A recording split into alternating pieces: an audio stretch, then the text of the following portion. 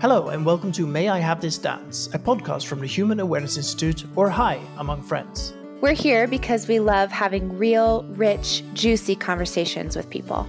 We strip down with the people we interview, figuratively and only sometimes literally, to the undercurrent of what it means to be human through the lens of love, intimacy, and sexuality. As an organization, HI is a place to explore and embrace our humanness. Obviously, a podcast can't replace our workshops, but we do hope that in these interviews, you're able to catch a glimpse of who we are and what we do. Shall we get started with the interview? Let's do it.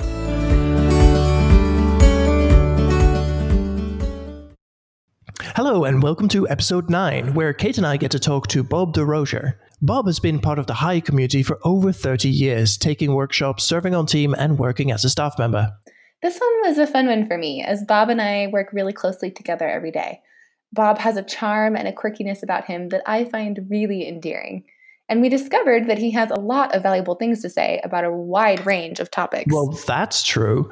We cover topics ranging everything from healthy parenting to BDSM. I feel like this episode doesn't need much more introduction after that. Right? Well, let's start the music and let's do this.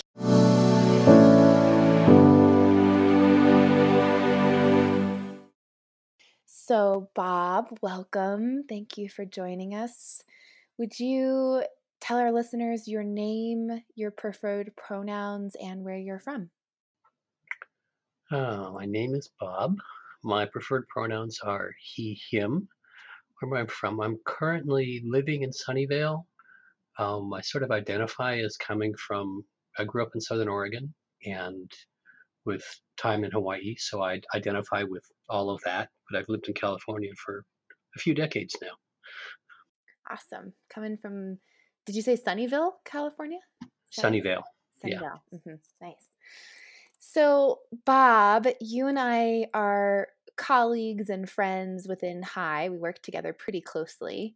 Bob, we were just joking before we started the podcast rolling that Bob is kind of a unicorn within HI. He can transform into anything you need. He is a man of many talents and ends up playing a lot of different kinds of support roles within HI. So I know a little bit about you, and I have some ideas of kind of where I want to take the conversation to get into some of your background and who you are as an adult and within HI. But before I do, I would really love to start with talking about your childhood. This is an area that I know nothing about with you, and it feels like a good place to start. So would you just tell us a little bit about what your childhood was like and anything you want to share about how you grew up? Yeah, so I grew up in Southern Oregon for the most part. Both my parents were teachers, and so we had that, I often had the thing of at least when I was in grade school, going to school with the same place that my mom was teaching, which kind of creates weird relationships with teachers at times. It was a fairly normal. I don't know what's normal. It was not an abusive growing up. Keep digging into little bits and pieces of it and how that affected me and what I want to do about that. But we were.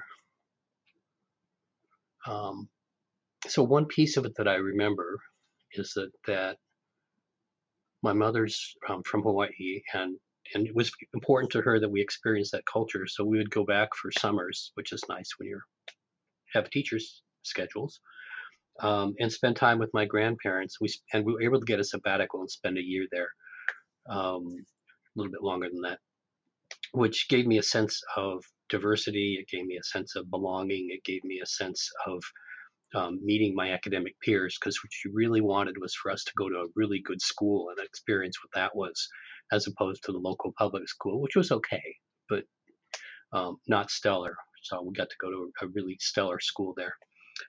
I don't know what to tell you about childhood stuff. There's so much and so little, both kind of together. Well, so you've told us a little bit about your mom. She was a school teacher. What was your relationship to her like? I'm still sorting that out because it's still evolving. My sense is we got a lot of the Chinese culture of wanting to do well.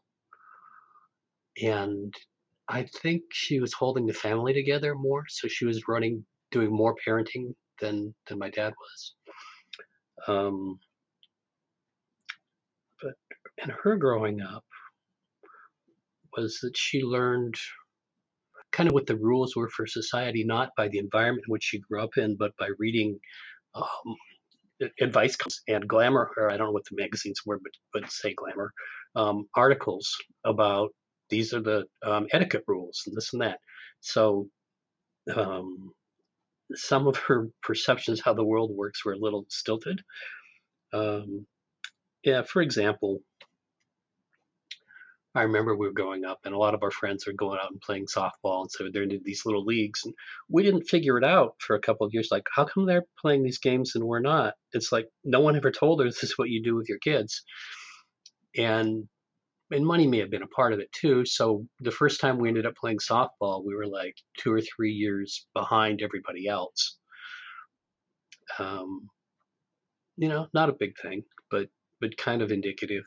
Yeah, it was just culturally kind of not what was the norm in your family. Is that what I'm hearing? That there was. Yeah, it's more of an academic family. Puns were really flashing around the table a lot. There's a lot of wordplay. There was a lot of um, family discussion at dinner. Did you have siblings? I still do. Uh-huh. Good. I'm the oldest of three, so I got to be the experiment. And I think what happened, which is true of a lot of firstborns, is that um, I kind of spent more time with adults than with kids, and I was the one that they got to make experiment on and make mistakes and figure out, oh, these rules are too strict. Let's ease up on the next kid. Thanks. But it also meant I had no expectations ahead of me because my brother and my sister, to that extent, I was really good in school, and so they had to deal with that expectation and or find their own niche, and I think that was definitely a challenge for them. Not saying that they weren't bright because they are, but the bar was so high. Like I know that one math teacher, when he's talking to my mom years later, said that I was the brightest student he ever had coming through his classes. Wow. That kind of thing. Yeah. Oh, I'm not surprised by that, knowing you. But so I hear you talking a little bit about the values that were present in your family, that there was this value placed on intellectual pursuit. Were there other values that became intrinsic to who you are that you still carry to this day, or did you kind of redefine yourself at any point along the way? Talk a little bit about Uh, that. there's some of both. There's a value of family and connection to family that I don't think I quite realized or articulated at the time, and I don't think my dad was good at verbalizing. But the sense is, that's the tight unit. You need to stick together with that unit, and that was the value they wanted to convey. I don't know how well that conveyed as opposed to anything else. I know one of my dad's cousins came by and visit, who was a much rougher sort of person, and he was like, "Families is who we are. We're proud to be this family." And I'm like, "Whoa, a little too heavy on the cheerleading," but but there was also the message of sticking up for your family and taking care of them. Um, so some of all of that. So, okay, so you're a fantastic parent. Tell us more about your family structure and how it evolved and what it means to you now. Oh, so I've got a couple people I'm seeing outside the traditional marriage structure. So let me back up a little bit. In what happened was when I first started seeing my current wife, um, she was dating other people, and at some point made a decision that I was more interesting or better, whatever, than whoever else. Um, but we're also within high. And one of the things that was clear to us was that we couldn't be everything for each other.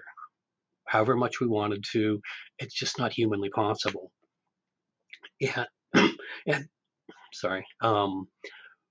Within our marriage vows, we didn't write the stuff about we're going to forsake all others, and we didn't have the obedience clauses. So we wrote our own vows. We did it as a dialogue, a conversational structure, rather than a I say A, you say B, you say A kind of thing.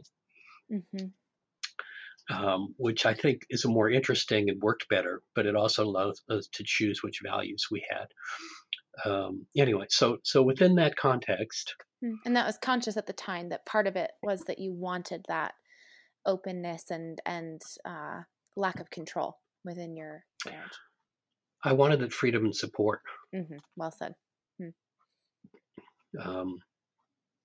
And I didn't want to be in the situation of if I'm at workshop and I want to think about doing something with someone, I don't want to have to go to the payphone at that time and make a call and say, "Hey, are you available? Can I do this with this person?"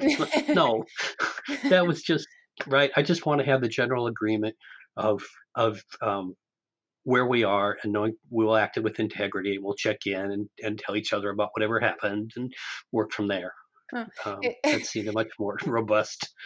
It's quite humorous to think about trying to navigate an open relationship, or whatever you want to call it, these kind of more complex relating situations with the lack of technology. That's such an interesting twist on that I haven't lived that. So that's interesting point that, we have such instant communication now. And I think communication is oftentimes very central to these kinds of explorations, but, rewind 20 years and, things look different.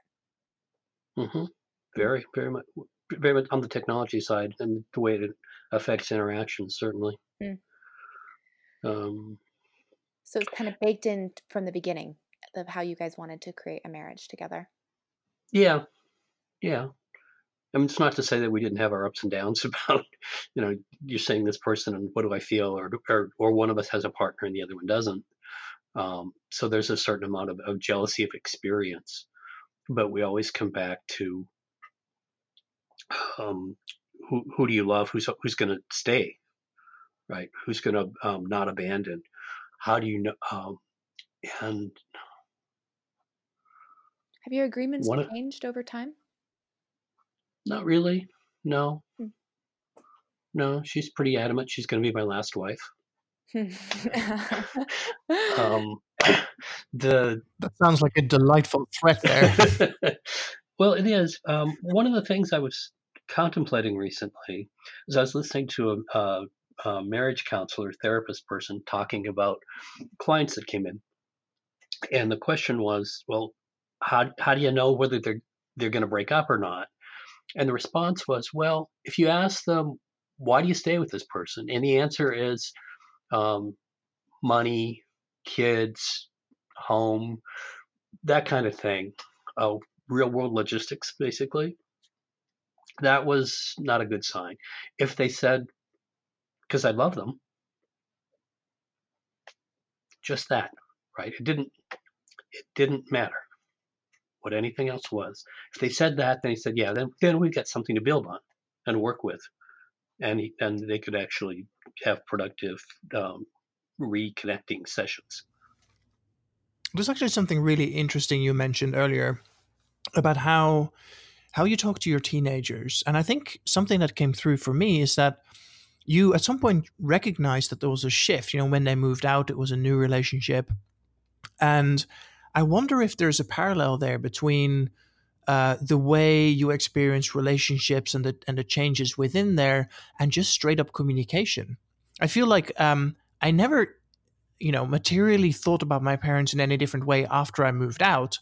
But of course our relationship changed. And I was just thinking how interesting it would have been to have a conversation at that point and say, hey, here's a set of things we used to do and used to be responsible for. And, how would you like that to change? How is that going to change? That just kind of jumped into my head. And I wondered if that was something you had done consciously or if that just kind of happened organically over time. I think it comes more from the philosophy of how I look at it. Because it's not quite a peer relationship, although it's much easier to relate to them as adults now than it was then.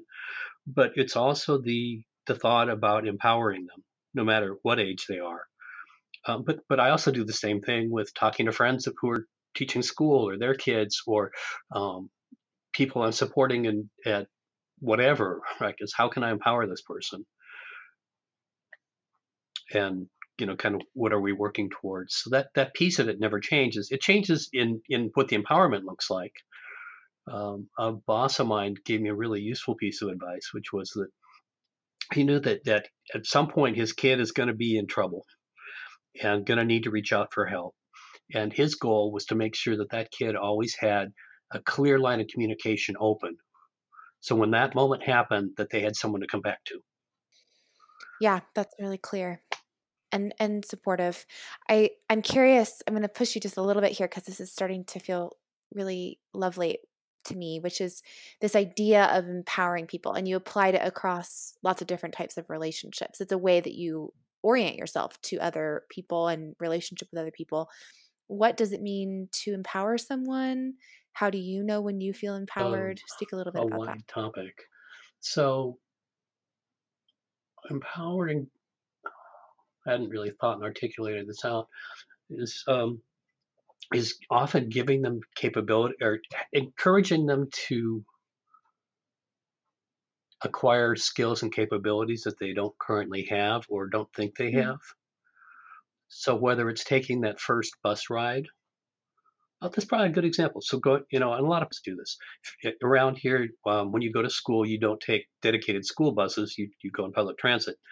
So on their first day of high school, or actually before their first day of high school, what we did is we got on the bus.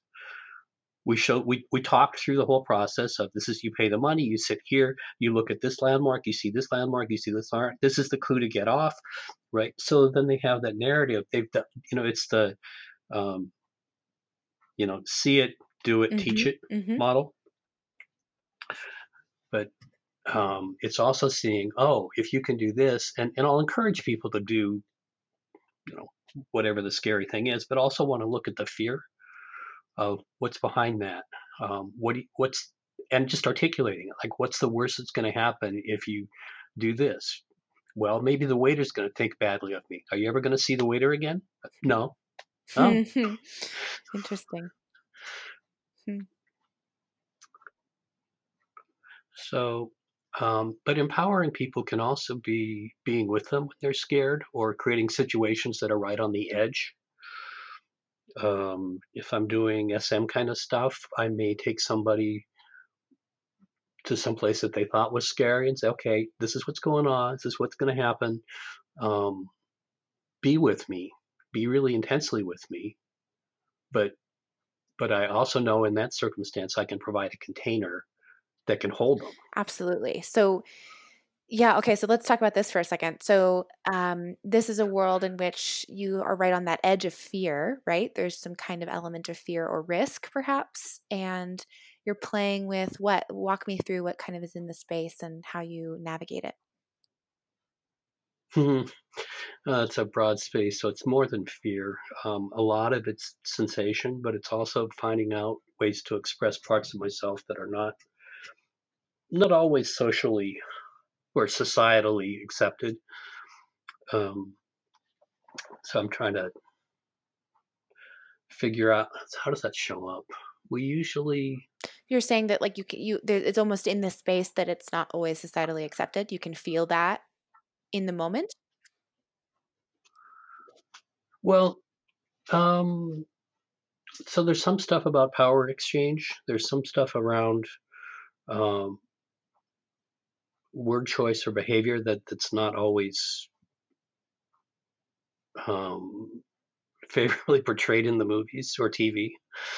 Um, so to a certain extent, I'm aware of that, and like what would the neighbors think? Kind of voice in the back of my head sometimes. But then the neighbors often wouldn't think happily if I was running around the house naked. So some things aren't their business. Mhm. Um, but in terms of playing in the space, I mean, it's the classic Venn diagram of what am I interested in, what excites me, what excites you, where can we play together, um, where did you have a maybe, or where haven't you played,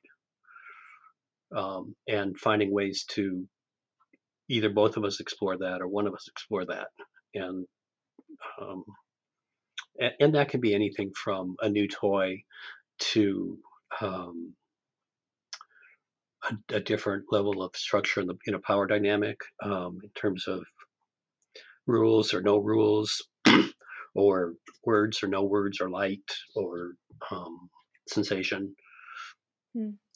So, um, I have a friend, we're in our late 20s, and so on the complete opposite end of the spectrum, at least to me, she had never played with a vibrator with a partner before, and felt that she was somewhat difficult in bed. Like she really struggled to have orgasm with men, and just kind of had accepted that that's just how it was going to be. And she was fine with just having orgasms alone with her vibrator, and that she didn't really she really had a lot of fear around even introducing that idea. And she and I talked about it quite a few times, where she was trying to get up the courage to ask her partner if she could use this vibrator with him. And I think what came up for her was this sense of like, this is very private. There's some shame, perhaps. And then it did come up, and she finally did experiment with it. And like, on one hand, had this pleasure, but on the other hand, really, it was a stretch. And it was like this, you know, it confronted her ideas about what sex was. And this felt really tame to me. It just like it was, of course I met her with empathy and support and encouragement and whatever she needed. But, it struck me as like, wow, this is really challenging for you. This is interesting because it's not for me. Do you ever find yourself in that position, and how do you navigate that? And like, are you often in the role of kind of encouraging people to step outside their comfort zone? And do they share with you if these deeper feelings of shame or what have you come up for them as they're experimenting? I know someone in my life at the moment, not one of my partners, who's kind of in that place right now of how do you navigate it. But not my story to tell. Um, but I have seen and that's where I go back to the fear. Like what's the worst that's going to happen, and who do you trust, and how do you build trust? And there's a lot of sexual shame that's kind of puzzling to me. Like, really, but it's there. I'm glad I don't run into it too much. Um, Ask that question again. Well, so you said you do notice that shame comes up for some of your partners or your playmates. Um, It sounds like perhaps that's not something that comes up for you very often. So, you can take it however you want. I'm interested in that edge of like trying new things, and what does that bring up for us on a deep level, either yourself Mm, or others? hmm I think a lot of it comes down to trust. Um, and I'll give my usual example, which is that I trust some people with emotional stuff. I trust some people to fly airplanes. I trust some people to do surgery. Those groups don't always intersect. Uh-huh. Well said. So I'll trust them to be who they are. Part of my job is to figure out who they are, possibly in relationship to me. And if I'm playing with a partner on something that's scary, then we'll talk about the fear, and we'll set it up such if it gets really scary, we stop and we just hold and process the fear. But I have confidence that I can do that, and we have some experience of me being able to do that. And I think you need to have that competency before you start playing with sensations, because people have all these emotional triggers. Um, Sometimes the way you find out you have one is you hit that button, Mm. and it's like, oh, interesting. I think that that process of stopping and holding and processing the fear is something that's kind of elusive for a lot of people. And I think that it's the unknown, and the lack of trust in oneself or others to navigate it is part of what maybe holds people back. Could we just like experiment with that for a moment? What might you say? So like, let's say, Bobby Jane says, "Hey Bob, like, I've got this fear that's come up. I don't know if I want to do that." What might you say? Wow. Um, so it depends on what my relationship with this person is, in terms of partly what I say, because I like to tailor it to them.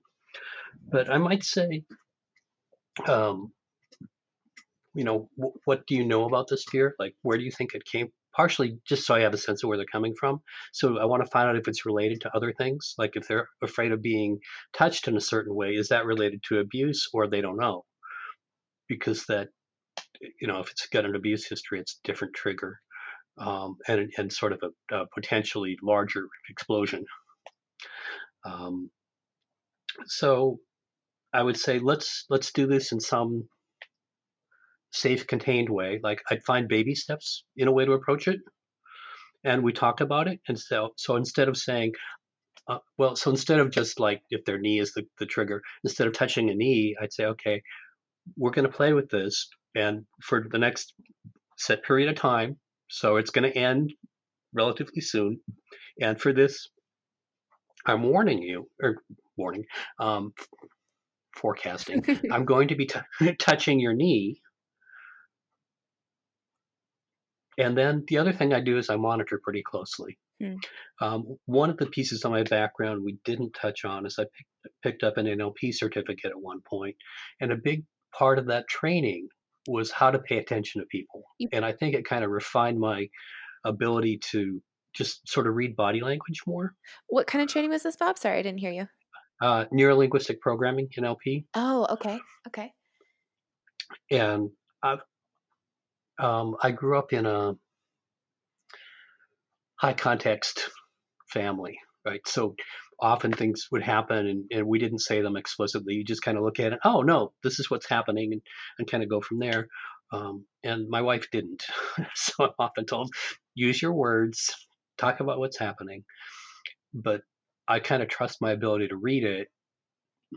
And so in these situations, I think I'm more skilled than many at just reading the emotional context of what's going on and telling, like, are you close to an edge? Are you, something happened within you? Would you mind telling me about it? When someone says, oh, I didn't know that showed.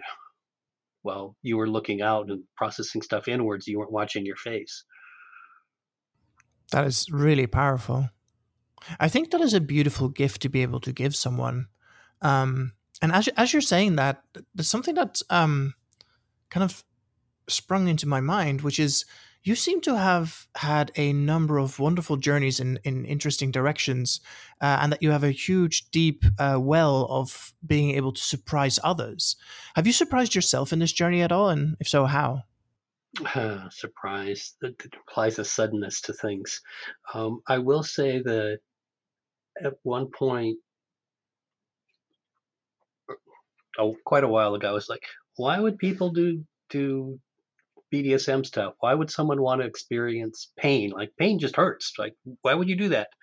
And now I find myself on the other side of the conversation saying, this is why you might want to do that, or I might want to be the one inflicting it, or it's just a sensation and it can lead to whatever. And it's just as important to me to have some idea about the neurochemistry of what's going on as it is to have the experiential references for it and say, yeah, I get that this is scary for you, but this in some ways brings me joy and connection.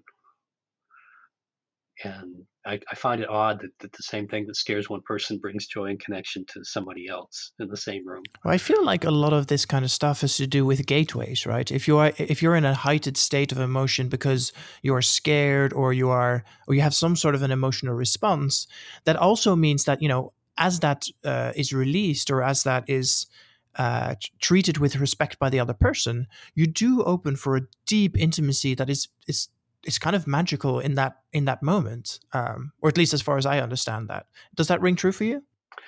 I think there's a strong element of that. I know that there's some of that. I don't remember what the words are, but there are people who, when they go through adverse experiences together, bond. And so in a way, this is kind of creating that same level of emotional, physical, biochemical state of I'm here, I'm anticipating something happening. It's sweet torture. It's really good. It's bad. It's whatever. But I know I'll be taken care of, or I'll know I'll be in contact with this person. So it's about finding that using the physical world to induce the state to create the connection. And and again, some people do things for connection, right? Or expression of who they are, or power exchange, whatever. Other people do it just to have, hey, I like to do this. It feels good to me, and not so much care about the other person. But that's not my style.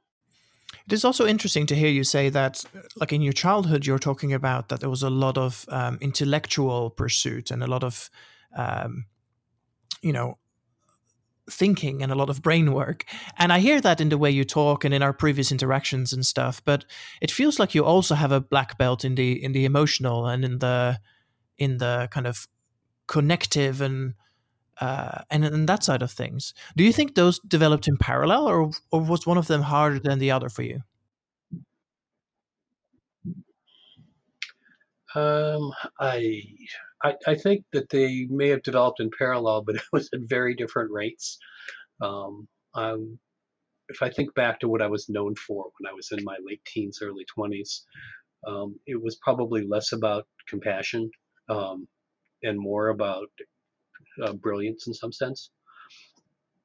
So I've been working on that one, and kind of getting to know it. And it's also been influenced by sort of who I've been with and how they treated me when I thought it was challenging for whatever reason.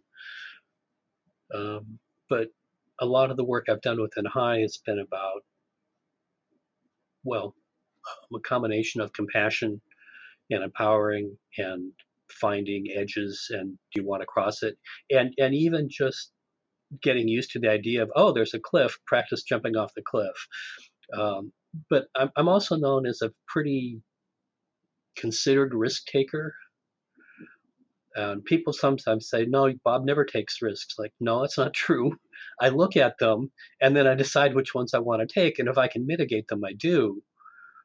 But it's not that I don't want to take it. It's that I often do this trade-off. And that's, people don't always see that. They just say, oh, he's saying no. Well, it's because I don't like the downside of that other thing, and that you don't see or don't care about. Tell me a little bit about your relationship to High. It doesn't have to necessarily stay within the confines of your relation, the work that you've done within High, but did you come to High for any particular reason, or what attracted you there? And why have you spent so many years diving down deep into the emotional world within High? Hmm. Um, I got there basically because I wanted to belong. I had some friends who were told by their dentist that, hey, there's this workshop, go do it. And they went, and they're like, wow. And then I went to a bunch of parties, but I didn't commit to being at the workshop. And so we're having dinner one evening, and I asked another friend who was there, like, so why did you go? Was The answer was, well, someone said, do you trust me? Do this workshop. And so my friend turns to me and says, do you trust me? I'm like, really?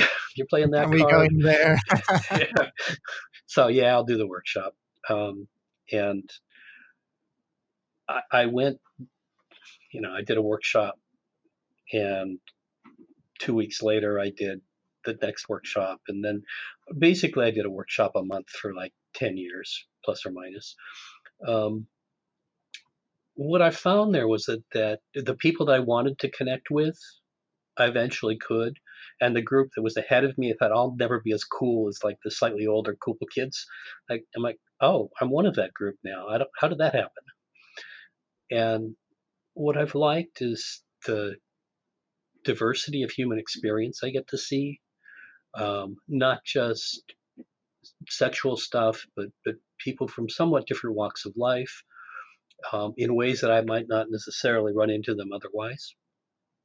But also finding that community of, wanting to change the world and make it more accepting, make it more easy to navigate for the rest of us.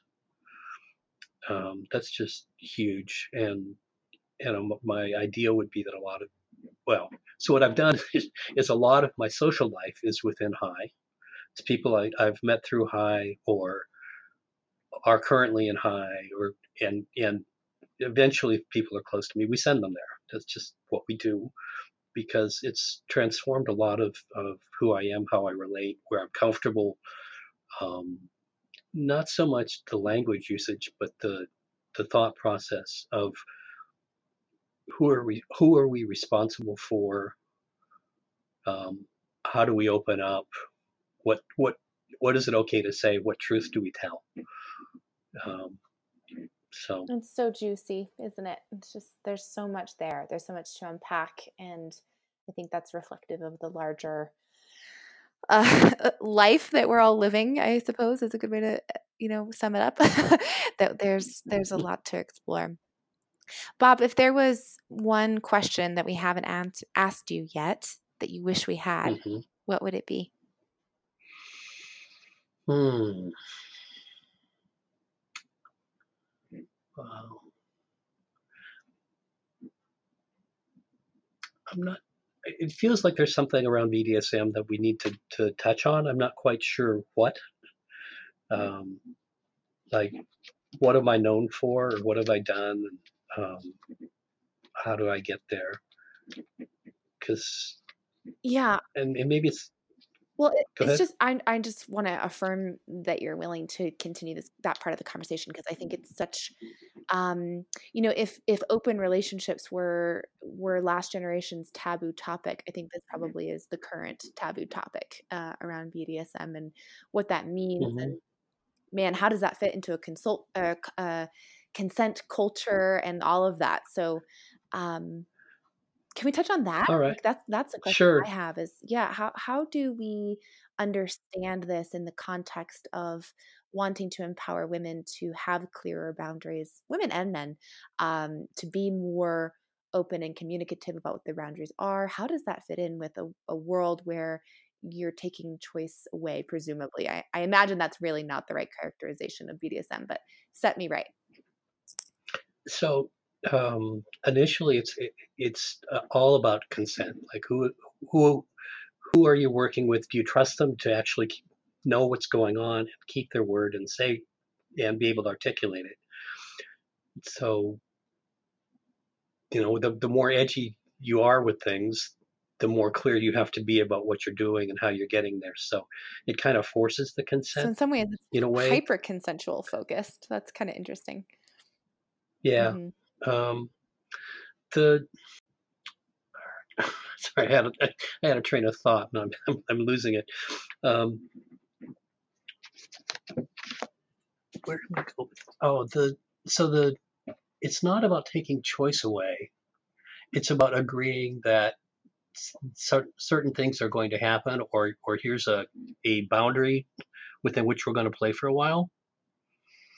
And some people like the idea of being surprised and not knowing what's going to come next, and knowing that we can do things that bring a lot of joy, release a lot of oxytocin, release endorphins, um, get away from your daily life or experience something that some emotional state that we hadn't normally done. It also gives at least within the sexual aspects of it, a lot more variety to what can be done. It's just a more creative, bigger field to play in for me. More variety. Is that one of Um, the compelling motivations for you? Is variety? Y- Uh-huh. Variety and exploration. I mean, it's not static, and pretty much every encounter is different. I don't hit that kind of routine. Oh yeah, it's Sunday at 4:53, 5:53. It's time to break out the Is there always whatever. a component of pain, or is it more diverse than that? It's more diverse than that. It can be pain. It can be um, it could be, I mean, there's an element of power exchange, so there can be some element of restriction. There can be some element of um, obedience or navigation. There it can be something as, oh, we're doing this thing which we have and we know, and like if we're out in public and you're wearing this uh, piece of jewelry or collar or whatever, that we know what that means and no one else does, so we'll feel more bonded and closer because of that. So it's not about pain per se, but it is about relationship and in some sense crafting the relationship of the moment. For instance, bondage is not necessarily about pain, but it is about some level of restriction. But it can also be a really beautiful body harness that you just kind of wear. It doesn't restrict much of anything, but it just feels different. I'm just intrigued by how you discovered this world in the first place. Did you have a mentor or a curiosity, or was there something that made you go, "Hey, there is a world here or there's a forest here I would like to walk into and see what happens"? Oh, it's a complex life journey in some ways. What happened initially, well, I don't know when my fantasies started, which is a different conversation. But I remember when I was just starting to date, and I was dating this woman who was older than I was and going to college. So I went up to go visit her. And one of the books that she was reading for her classes was the story of O. So I got to read that, keep me busy while she was working on her schoolwork. I'm like, oh, well, that's interesting. So that kind of gave me some background for like what was possible in the world or the way people thought. And then I didn't do much with it. And then I ran across someone who did have a more SM background. So, oh, here, we're in my bedroom. Which of these things are SM related? I didn't know, but now I know how to pick them out and what that would mean. So I got a lot of encouragement to try this, both from on both sides of it. And then doing my usual research thing, which this path I recommend for a lot of people, is I read the book SM 101. I went to a lot of classes with the local Society of Janus, different things, went to weekends where they teach a bunch of classes and did a bunch of reading, talking to people, going to play parties, finding people that I knew in common that were doing this and kind of hanging out with them. So it was a slow, gradual, but kind of thorough for me. I don't know. Other people might do more. Part of survey of the landscape and what can I learn? Because I always wanted to increase my skills and know like where do I want to play and how can I play safely. So I want to know where it's going to break, because one of my big questions through life is always, how is this going to break? And I don't necessarily need to do something about it. Sometimes I do, but that's one of the lenses I use to look at my world through. So if I know how it's going to break, then I can say, play safely in a way. So I don't have to worry about it in the moment. Like, okay, this is covered. My partner doesn't have to worry about it because I know I approach life that way. That is such a wonderful, conscientious way of taking that on, I think. Yeah, well, there's something about book learning that helps. There's something about classes that help, but there's a lot to be said for learning from other people's experience. But you need to be able to take that experience and have something on your own side that it echoes with it, that uses those mirror neurons. I think that is a perfect place to end on. Actually, that is a wonderful sentiment, I think. We have one final question that we really love asking people, which is, what is the one song that you can't not dance to? Oh, actually, it's not so much a song as it's more a bit of a genre, a couple of genres. So one of the things I did at one point in my life was working at Renaissance Fair, and I was working with a bunch of mercenaries, a mercenary troop, and so what we do before walking in is we'd form up, and the bagpipes would start playing. So when I hear the bagpipes, I always have this joyous feeling of, we're going to have fun, right? Be with my friends and play dress up and do this. So when the bagpipes go on, I'm like, it takes me back to that moment of being ready to go. The pipes come in, we follow the pipes in. So that's a piece of it. It's just a lot of traditional Irish, Scottish music to a certain extent, and a lot of Dead tunes, Grateful Dead stuff, because Robert Hunter died recently, like yesterday or something, a couple of days ago. And so that was also a place where people would be a lot of dancing and kind of moving to music and feeling it viscerally. So not just that's nice here. Let's have sit down and have some applause, but like really taking it in and having an emotional experience with it. Awesome. Thank you so much, Bob. It's been just a complete pleasure for me and for Haya, I assume, to chat with you and hear about your life and what you've explored. And I think you went into some really awesome topics. I hope we can have you on again and get even deeper into it because it was just juicy. Thank you. Oh, you're welcome. I think it'd be fun. All right. Thank you for having me. Thank you so much, Bob. Have a good one.